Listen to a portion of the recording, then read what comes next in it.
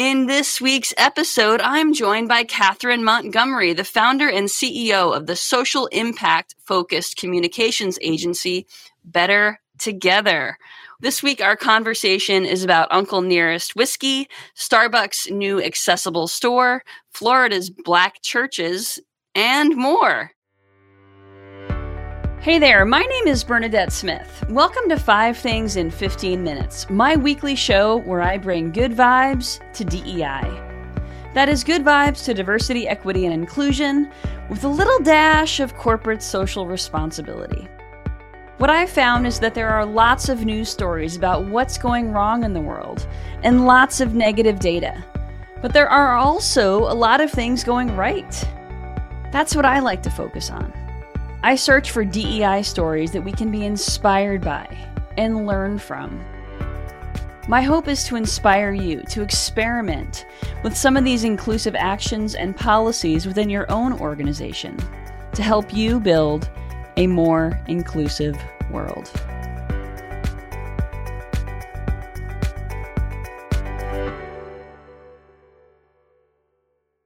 Catharine, welcome to the show. Thank you. Thank you for having me. I'm so excited. I am so excited to have you as well. All right, so Catharine, tell folks a little bit about yourself. Sure. So I'm in DC, and like you mentioned, I'm the founder and CEO of Better Together. And what we do is we work with organizations and companies that want to make the world a better place. So we are full service communications agencies. So from public relations to media relations, creative, videography, photography, whatever is needed. We do it for organizations, but whatever our role is, we must be making the world a better place. I love it. So can you talk a little bit about maybe like a mini case study or maybe an example of something you're working on right now? Of course. So one of our clients, actually Red Rabbit, they were actually featured in Axios DC last week. And they bring culturally relevant food to cafeterias at public and charter schools. So your kid might go to school and get a peanut butter and jelly sandwich with a carton of milk. You know, we were all there with the rectangle pizza. But what about seeing things that, you might see at home, but others might not? So chana masala, different dishes like that, aren't normal to every student. And the chefs are trained to talk about why they're important. What about the history of the dish? If, a student, it says, what is this? Where did it come from? The chefs can say, this is from here. This is why it's important. This is what you should know about it. And it's not unusual to see those types of foods in classrooms. So they also use local art to, reconfigure the cafeteria. So they're not just, the blank walls that are typical.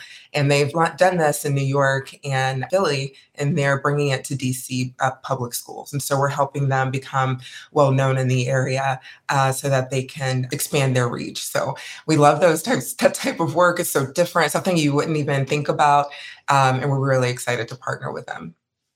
Sounds like you could be a future source of 5 Things stories, Catharine, because that is like such a great example of how art and food and culture all coming together in a school setting and affecting people who are open to learning. It's awesome. I love it.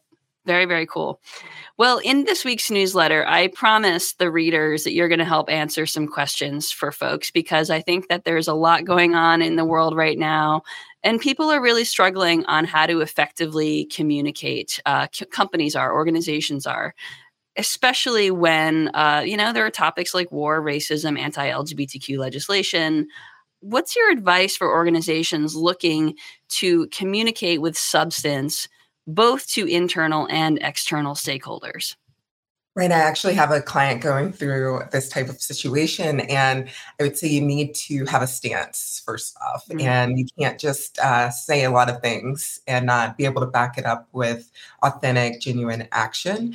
And there's so many organizations that, something happens in the world, they donate money, they check a box, they move on. And generations are no longer allowing them to do that. They're going to hold them accountable. And so before you put out a statement, before you say, our hearts are out for, everyone affected, make sure that you've, previously acted upon these types of causes, and that afterward, you're going to positively impact them as well. So just not a lot of talk, got to put some action behind it. And it sounds like there has to be kind of an alignment as well. Exactly. That's what people are looking for. Interesting. Okay.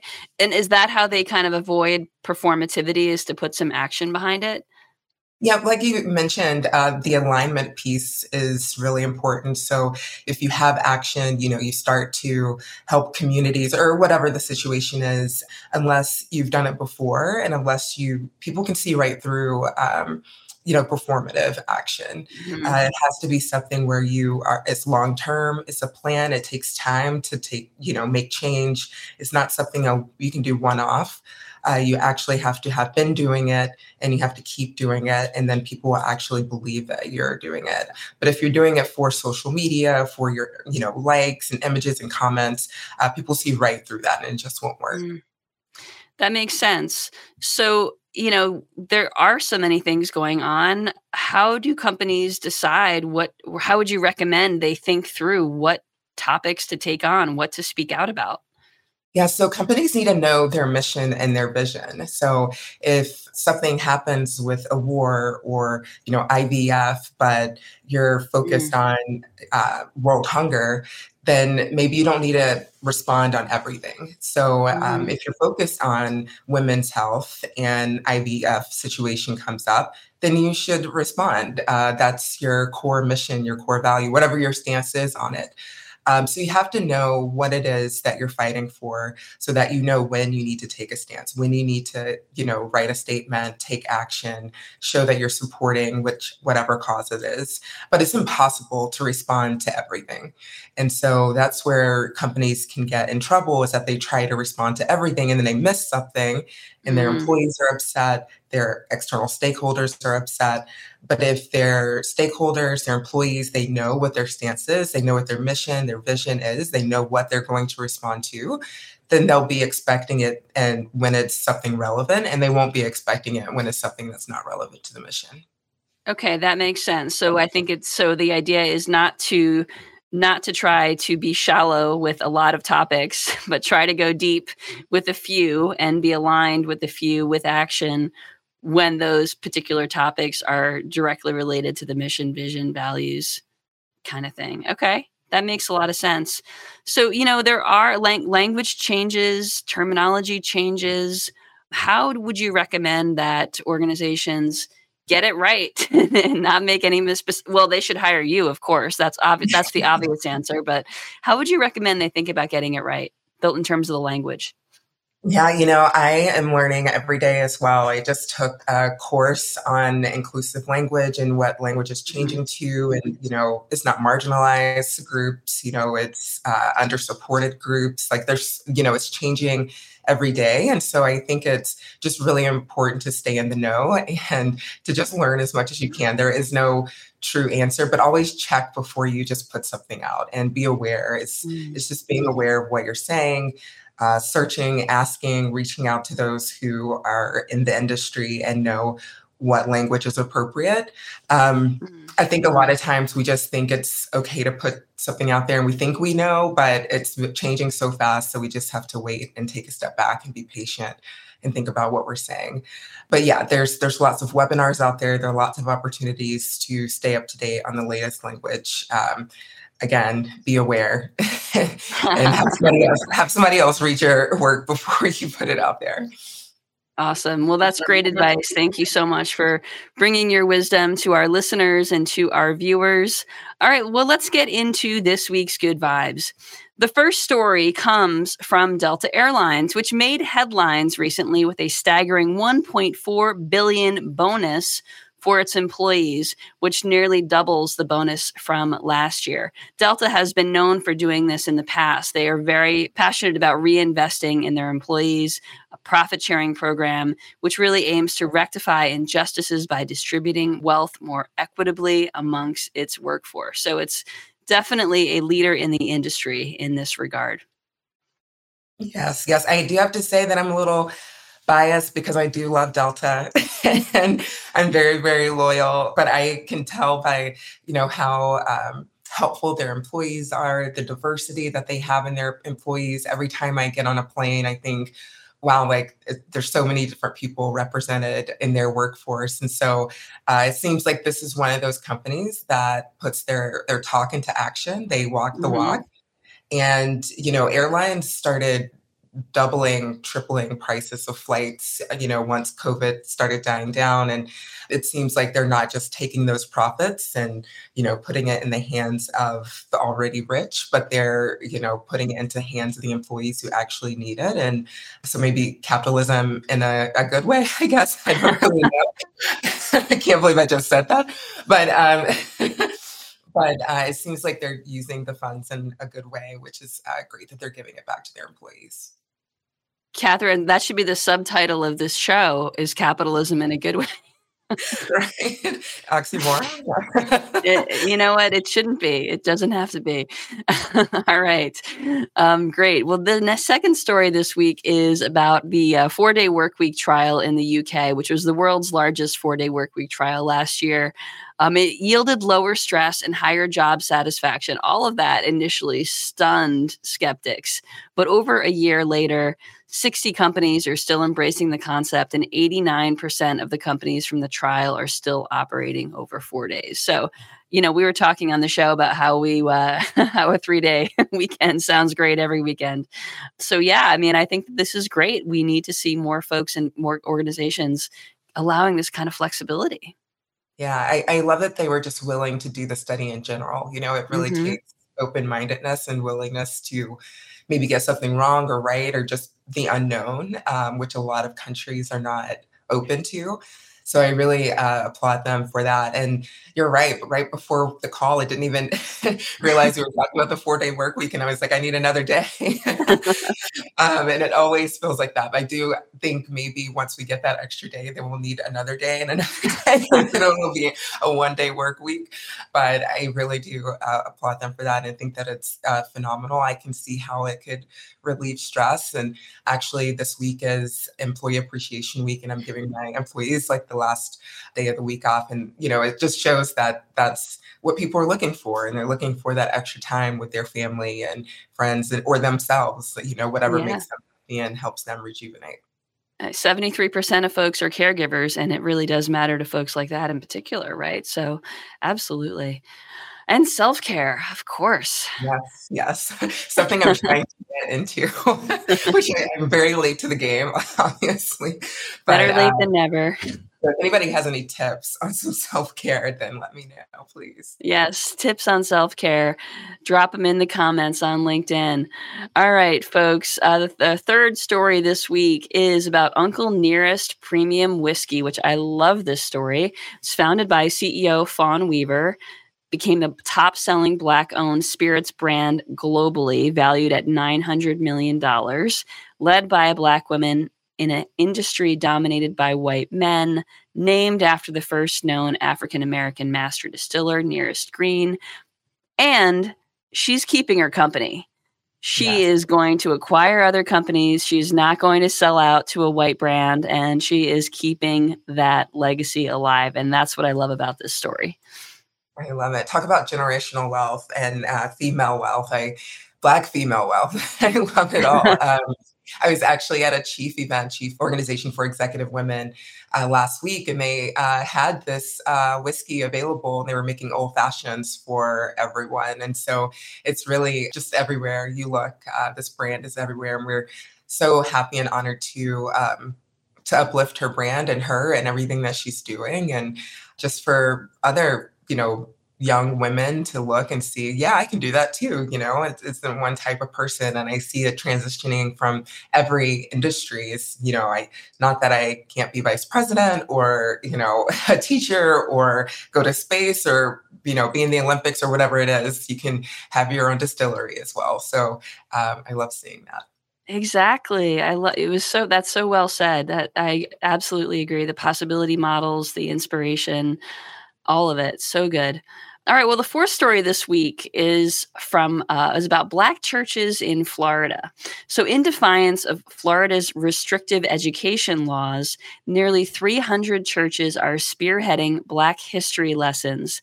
So, this is led by Faith in Florida, a grassroots initiative that's combating Governor Ron DeSantis' push to limit race-inclusive education. So there's an online toolkit, resources with books and documentaries, which is preserving Black heritage and countering erasure, reviving a tradition of social justice activism in the church. Sometimes we just got to take the power back, right? Take the control back. Yes, there's so much there. First Florida, which I just can't. But also, these churches just, you're right. Sometimes you just have to do it yourself. And that disappoints me in that haven't we, moved on, I don't know. It seems like we take steps back continuously. And this is one of those where it shouldn't have to be churches to talk about Black history. It just baffles me. And also integrating religion with, teaching is also, that could be an issue for some students and some families. And so you have to think about it from so many different angles. And I just wish it wasn't so politicized. I can wish a lot of things, but at least it's being taught and we can't let it get lost in any way. And so I'm glad that they're taking it upon themselves to do it. Are they? I didn't notice this. So they are having some religious component to the education, the toolkits as well? Is that part of it? Oh, no, just having a church got it. deliver the message.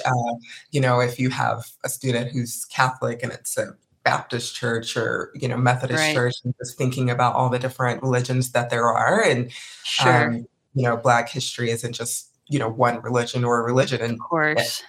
At all. So there's a conflict there as well. So you got. Thank you. Yeah, it is unfortunate that that's sort of what we've come to. This show is about hope, so I know that that's not the end of the story.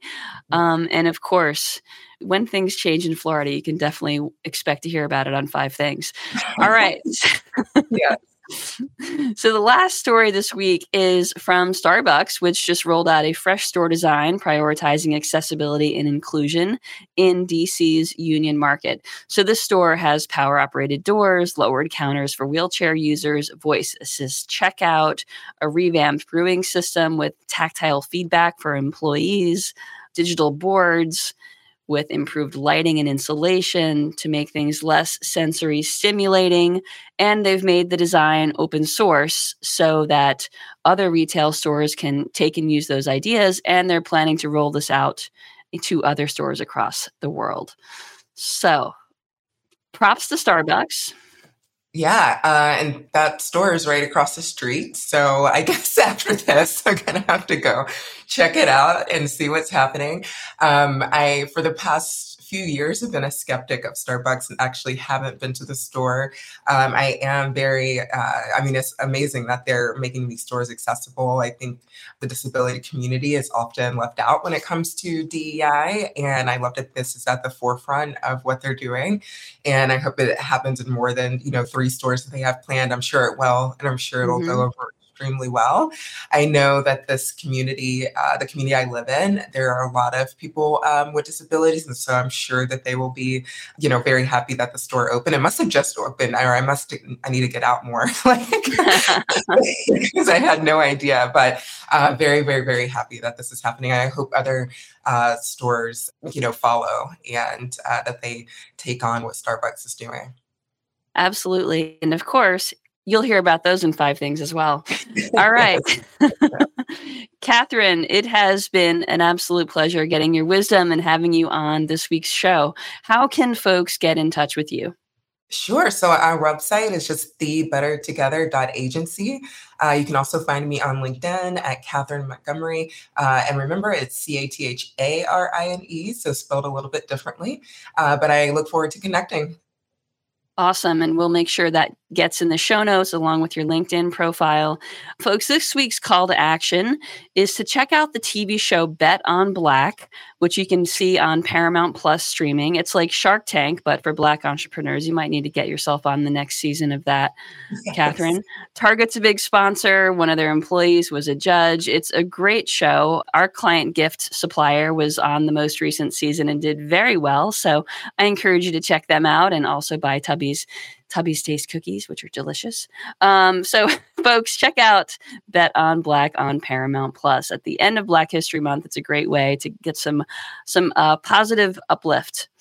All right, folks, thank you so much for joining. Catherine, thank you for being an awesome guest. And if you don't already get the 5 Things newsletter, you can subscribe at 5thingsdei.com. Have a great week, everyone. Thank you for listening to 5 Things in 15 Minutes. I hope you found yourself inspired by at least one of this week's stories. If you did, would you mind sharing it with a colleague and leaving us a review on your favorite podcasting platform? And if you don't already get my 5 Things newsletter, join at 5thingsdei.com. I'm Bernadette Smith, and I'll see you next week right here for 5 Things in 15 Minutes, bringing good vibes to DEI.